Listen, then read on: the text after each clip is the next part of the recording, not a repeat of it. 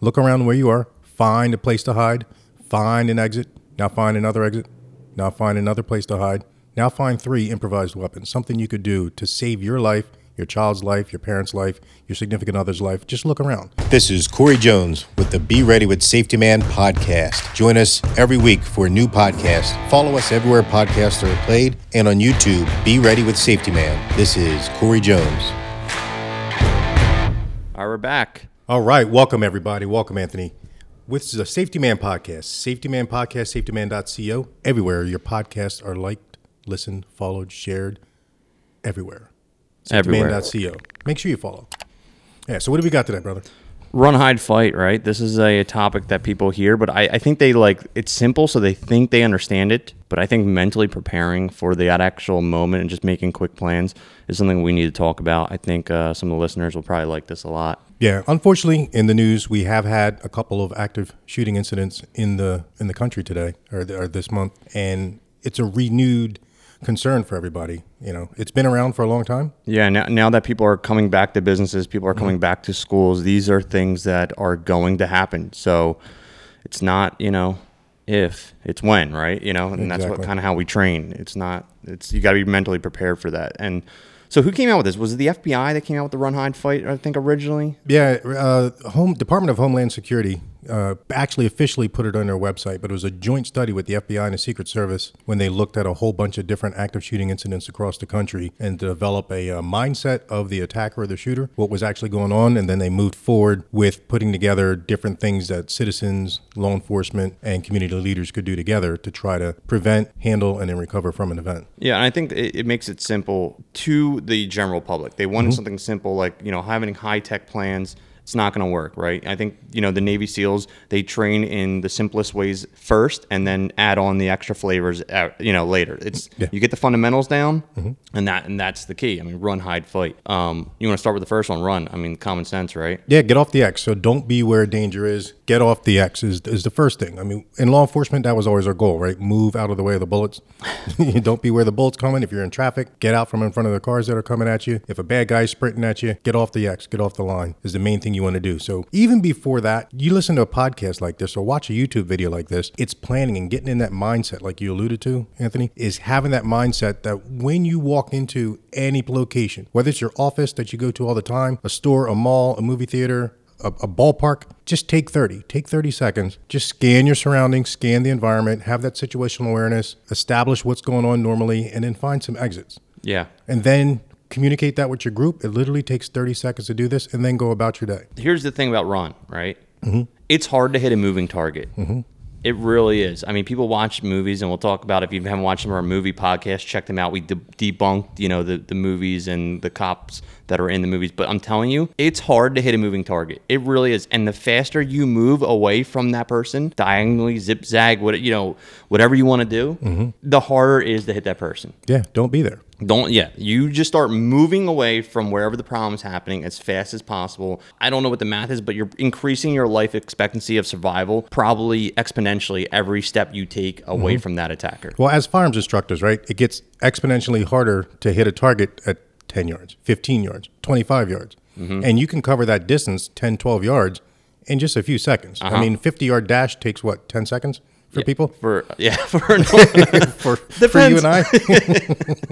How long is a 50-yard dash? Like a 4.40? Yeah, they do it. They do it like, if you're like a good runner, you're doing it in 4 or 5 seconds. But for us slower people, yes. But realistically, 8, 9, 10 seconds to get half a football field away, that's a big difference. Yeah. And trying to hit someone that's still moving, it's hard. So listen, move away and run as fast as you can. That's very simple. Now, if you got kids, make a plan with your, significant other. Say, hey, if this happens, I'm going to grab, the heaviest kid, throw him on my shoulder and go, you take the baby, or vice versa, whatever, whoever the stronger one in the relationship is. So just make a quick plan and say, hey, it happens, grabbing the kids, drop everything else. You don't need the bags. No. You don't need the book bags. Take it and run. Yep. Get off the X, take everybody with you and communicate the plan. All right. So the first thing we want to do is make the plan. And that's what we're doing now. We're giving you all those tactics to make the plan. And making the plan is taking that 30, take that 30, take 30. I know I said a lot. Take 30 seconds to pre-plan everything that you're doing, and then you can relax. Take 30 seconds when you get on an airplane and watch this flight attendant show you how to put on your mask and get your seat cushion, which could be used as a flotation device. So you can do that. And then when it's time to run, you take people and go to the exit as fast as you can to the exit. And then after run, and these things aren't in progression. This is fluid. You can start and stop and run, hide, fight based on what the situation is. So we have to say them in order, but that doesn't mean that you have to start in order. So the next one would be hide. And it may be the best thing to do. It may be the best thing to hide as opposed to run. If we're in a building like this where it has multiple different rooms, we're here shooting at one room, I may not want to run out into the hallway and there's no other exit in the room that we're in. So maybe I want to hide behind the door and then I'll start to prepare myself. There's a lot of heavy objects in here I could hurt somebody with and prepare myself to fight if I have to. So you see what I'm doing right there? Yeah. As I'm hiding, I'm thinking about, okay, what could I do if I had to defend myself or my family? So that's what we're doing. Do you know what the number one thing that they've found in all the studies? Unfortunately, there's so much data now, they can make good determinations. Do you know what the number one thing is in schools that prevents an active shooter when it's happening? Do you know what it is? Locked doors? Locked doors. Literally, a locked door, they have found, is like the number one deterrent. Because if you're an active shooter and you're in the mindset, I want to kill as many people as possible, you're not going to spend 3-4 minutes trying to jimmy a door open. No, you're not. You're going to go, it's locked. I can't really see inside. There's kids screaming. There's people screaming. I'm going to go down there and try to get them. That's how they're thinking. You have to think like a killer, unfortunately, in these situations. You know, on our side, you personally at home don't have to, but we're studying these things and reading this data and understanding why it's happening. But yeah, the number one thing, there's only been a couple incidents where they've literally spent so much time trying to get through a locked door. Get in a classroom, get in a room, locked door. And then our previous podcast, the barricading, barricade the door. It's very easy to barricade a door. You don't have to be very strong to do it. No. I'm not a huge guy, and I guarantee I can move pretty much most of this stuff if I had to and get in front of the door pretty quickly in under a minute. Exactly. There's a refrigerator back there, too. We could push that over there if it, like the zombie apocalypse started. I think we did a podcast on that, too, didn't we? Yeah. But that, I mean, just barricading, locking a door and barricading it, and you can make a crazy effective barricade where, like, let's say they broke the door, they shot through it, they finally broke it, they spent 2-3 minutes. Guess what? Police are on their way now at this point. And now if they get through that first door and all of a sudden they see chairs and tables and all this stuff in their way. Right. And what are we doing while that's happening? We're buying time, we're distracting them, so we delayed them by running or barricading and hiding. And now they still made it to us, so now we have to distract them from it. And that's what all these upside down chairs and all that stuff is. And then we might have to defeat them. So we might have to go to that fight. Right? So while that's happening, at any point when you're running, at any point when you're hiding, barricading, and all those different things, we have to be thinking, what happens if a fight starts? What happens if this person comes in and they're about to hurt me, my family, or even these innocent people that I'm barricaded or running or hiding with? We have to start thinking about improvised weapons if we don't have a weapon system that we're trained and legally allowed to use. So one of the trainings that I had been to in the past, which was effective on my mindset, is that when you get into a situation, being prepared to fight and just throwing, a shooter or attacker off. They had an incident where the training showed they had like a Nerf gun, right?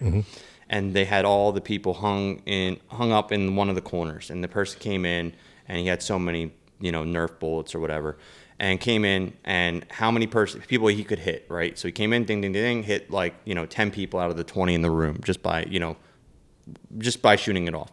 Then we all had to grab something in our hands. So they had like light objects, like little like tennis balls and things. They're supposed to represent like books and bottles and, anything that you can get your hands on. Sure. And so now the goal was this guy had to shoot as many people as possible while getting things thrown, hit at him. And he hit like 3 people out of his 20 bullets. Right. And so that's just an effective measure that, you hate to say you have to play the odds, but that's, if someone came in the room and everyone's throwing, I'm looking around right now. I mean, there's bottles, there's this coffee pot. I mean, I see a cast iron frying pan. There's knives. These things are being thrown at this person. I mean, There's a bag of gold medal flour. Could you imagine somebody getting hit in the face with a big bag of gold medal flour? They're not going to be able to see.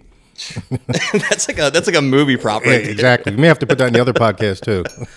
but like realistically, like just grabbing something in your hand, a stapler, anything you could possibly grab to throw at this person and wing it at their face as hard as you possibly can, or hit them and strike them. They showed about people stacking against the door. The person come in, someone grabs the weapon, making a quick plan. with other people. So everybody who's watching and listening to this, just look around where you are right now. Take 30.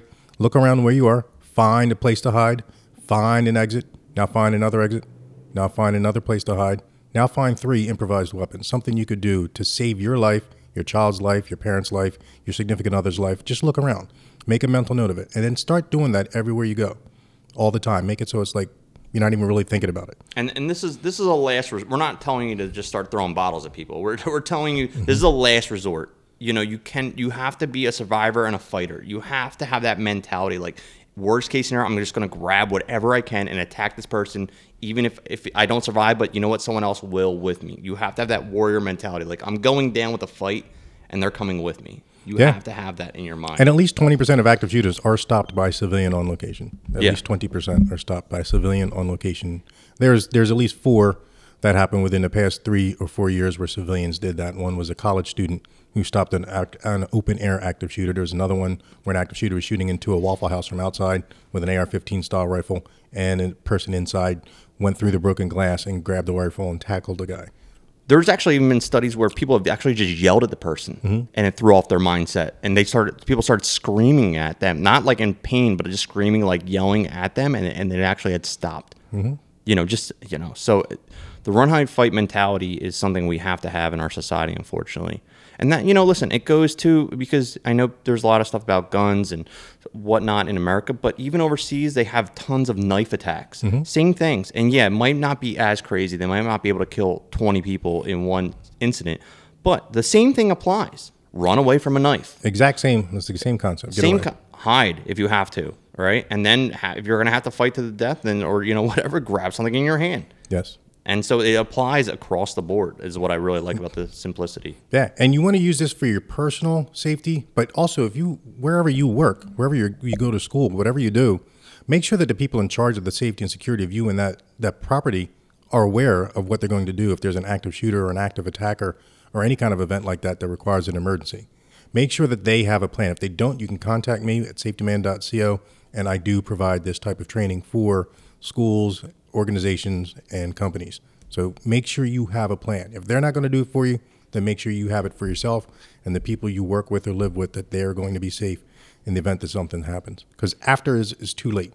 So because active shooter training increases your safety, but as a company, it reduces your liability. And I guarantee, just even for simple, here's the thing. We train, we're always at this level, right? But there's probably an incident where, let's say there's smoke in the building. I guarantee that half the people working, if you're watching this at your office, if you're a manager, they probably don't even know half the exits in your building.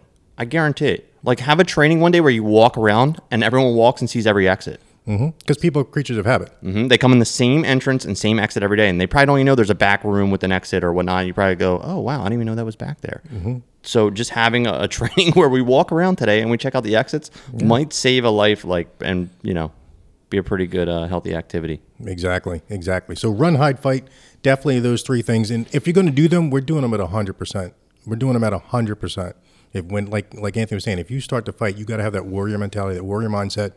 You got to say, not me, not today. Not me, not today. And not my family, not today. It's just definitely not going to happen.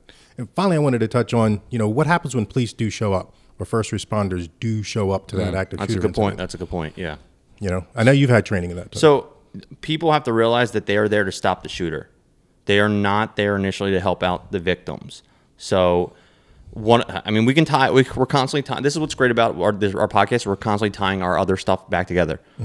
This is why the tourniquet training one is super important. Go check that one out, our podcast, if you haven't seen that one, because you might be having to do life-saving stuff because the police aren't there initially to stop the bleeding, to get the emergency squad in there. They are there to stop and kill the shooter if they have to, or at least detain them and place them under arrest. That is what the primary goal. It used to not be that way. It is now the way it's done. So you're going to see them stepping over people. People are going to be screaming for help. They are not there to help you right away, and you have to realize that.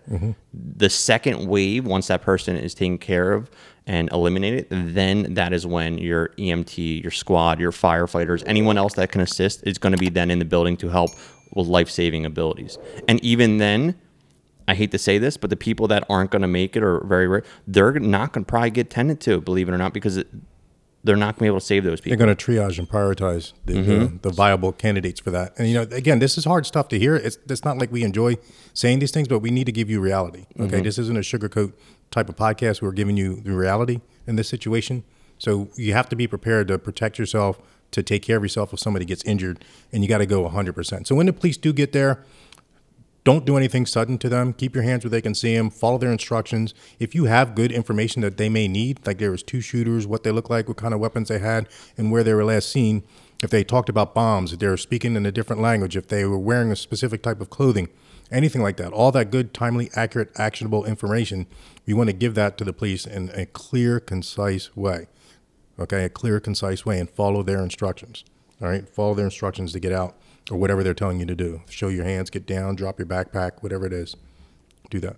So that's what we got for you for the run, hide, fight. It's pretty simple, but you hear the words and go, oh yeah, I'll run, hide, fight. But really think about it, put it in perspective, like Corey said, and hopefully, I hope that you never have to use this, but it's good to have training into it in case you do. So it is. So, like again, we both said, we hope you never have to use this, but we want you to have the information. Train it with your family, train it with your friends, train it with your coworkers, train it with the people at your house of worship, wherever you are, and make sure that you're ready to run, hide, fight if you have to. This has been the Safety Man Podcast. I'm Corey with Anthony. Go to safetyman.co, Safety Man Podcast. Be safe, be ready, like, follow, listen, share, and comment. Cool. See you guys on the next one. Be safe.